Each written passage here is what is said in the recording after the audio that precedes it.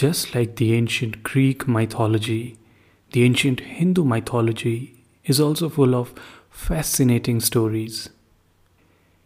And two of the most popular epics are Ramayana and Mahābhārata. And I'm sure you would have heard about these two. And if not, that's not a problem. I'm going to talk about them. And today in particular, I'm going to talk about Ramayana, which is really the story of Lord Ram, who is considered as the incarnation of Lord Vishnu, who is one of the Trinity in Hinduism. And Lord Ram is worshipped all over India in the Hindu societies. And if you are not interested in religion but into politics, you might have heard about the Ram temple controversy of late. Anyway, we won't get into that, but we will talk about the story of Ramayana. And simply speaking, I'm giving you the spoilers here. It's a very simple story. Ram, the prince of Ayodhya, he marries Sita. And soon after that, his stepmother, who plots against him and sends him into exile for 14 years. And he, along with his wife and his brother Lakshman, they go into exile. They spend 14 years in the forest. And in the middle of that, the king of Lanka, which is Sri Lanka now, Ravan, he abducts Ram's wife Sita and takes her to Lanka. So Ram gathers his army, which also includes the monkey army, by the way, led by the monkey god Hanuman. And they collectively fight against Ravan and bring Sita back to Ayodhya. So there are two festivals that are celebrated around this idea. One is when Ram killed Ravan. So then Hindus celebrate Dashera. And when Ram and Sita came back from Sri Lanka to Ayodhya, and everybody lit candles to celebrate the occasion, and that is celebrated as Diwali. So there's a lot of cultural history behind it.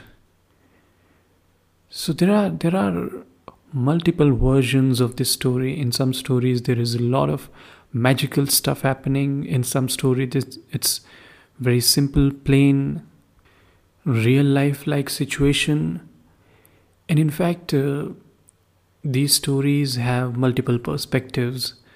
So for example, in some stories you will find Ram is the hero and Ravan is the villain. In some versions you will also find that Ravan is not exactly the villain, but he's a good king and he's only taking a revenge against Ram and his brother Lakshman, who disrespected his sister. So that's something about the Indian mythological stories. They often have multiple perspectives, and I think that is what makes it interesting. But nevertheless, if you follow the popular culture in India, then, as I said, Ram is celebrated as the hero, the Lord Rama, and people worship him as a god. So that version of the story is very much popular. And of course, you're not going to read the original versions, most likely. So I'm going to suggest you some easy versions. And one of the easy versions which will really help you ease into this world and written in English language is the book called Ramayana, of course, written by C. Rajgopalachari. And in fact, I would say you can also check out his works on Mahābhārata and on Bhagavad Gita and Upanishads. So he explains these narratives in a very simple manner. And the way he tells the story and how he extracts those morals, it's quite interesting. So I would like to point out that the version of Ramayana that we follow most of the time these days, it was written by Valmiki. And it is believed that before Valmiki wrote it down, before that, the story was going on in oral traditions. So we really don't know how old this story is. Some people speculate it could be 4,000, 5,000 years old. But if we only go by the written text, it's less than that. In fact, you'd find certain people coming from traditional orthodox view, they would claim that Valmiki wrote Ramayana during the lifetime of Lord Ram, which does not seem to be the case. And as I said, there is enough evidence that it was there in the oral traditions before Valmiki wrote it down. So in Valmiki's work, Ram is portrayed as a really great and unique man, and not really an incarnation of God, which is now the popular understanding. Of course, there are some references that he's got some divine qualities, and even mentioned that could be an avatar of God, but at no point he's treating Ram as something like a god. He's just a really good prince and king. But in the later poetry works in particular, which were written by Kamban and Tulsidasa, then it was pretty much accepted by everybody that Ram was, in fact, the incarnation of Lord Vishnu. So by then, a lot of Ram temples had come into existence, and there was ritual worship of Ram as God. So then, in the subsequent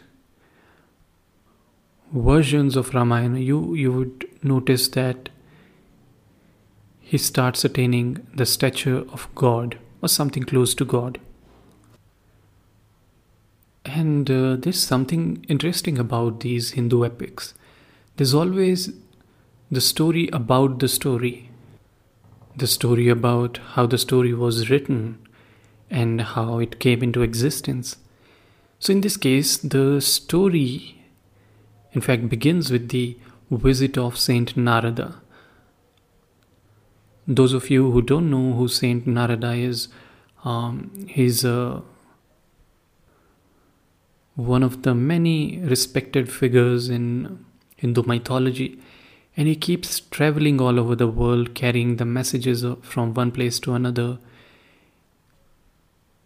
In some ways, he is the reporter or the journalist of the mythological world. So he visits one morning to Valmiki's ashram, and Valmiki welcomes him and asks him that I have a really interesting question for you. Tell me, you've seen all the heroes around the world. Who do you think possesses or ever possessed the highest virtue and wisdom? And to that, Narada answers, he says, definitely Ram, has to be him. He's born in the solar dynasty, he's presently ruling Ayodhya, and he's just full of wisdom and virtue. So when Valmiki heard this answer, after that, when the Narad had left, Valmiki couldn't get his mind off Ram. He kept thinking about him. And he was walking along the riverbank, and he saw there two loving birds. They were singing and dancing there and making love. And suddenly the male bird, he falls down. He gets hit by a hunter's arrow. And the female bird, when she sees her lover is dying, she gets the shock too. So when Valmiki observed this, he kind of gets into that cursing mode, and he curses that hunter. He says that since you have killed this bird, you'll be homeless for many, many years. Now, this is another aspect of Hindu mythology that people could bless and curse, especially these saints and sages, and their words would matter. And it would come true at some point in the future. So that's why everybody in these stories really respected these sages and didn't really anger these people. Because if they did, they knew some curse was coming. So this was really the moment of anger. And he cursed the hunter, and then he realized that he had made a mistake. He had just allowed the anger take control of himself. So he thinks he's made a big mistake. So then when he tries to regret and mumble something, he realizes that the words coming out of his mouth, they are really making beautiful verses. And he doesn't understand what's going on. And at that point, one of the other gods of Trinity, who is Brahma, he comes to him and tells him that you've got the story inside you. From the sorrow, the verse has arrived. In other words, in Sanskrit you would say from Shoka sprang shloka. So from sorrow sprang the verse. And he tells him that Valmiki should write the story of Rama. So since his poetry was coming beautifully, he decided that he, along with his disciples, they were going to repeat those verses again and again and make it into a pattern. And then that's how the whole Ramayana was composed. So as I said, this is mostly the case with the Hindu mythological stories, that you'll find the story about the story, and even the story about the story will have certain magical elements. But there is another interesting thing worth noticing here. As I said, there are two major epics. One is Mahābhārata, one is Ramayana. Ramayana came first, and first the avatar or incarnation of Vishnu was as Ram and then as Krishna, which was in Mahābhārata.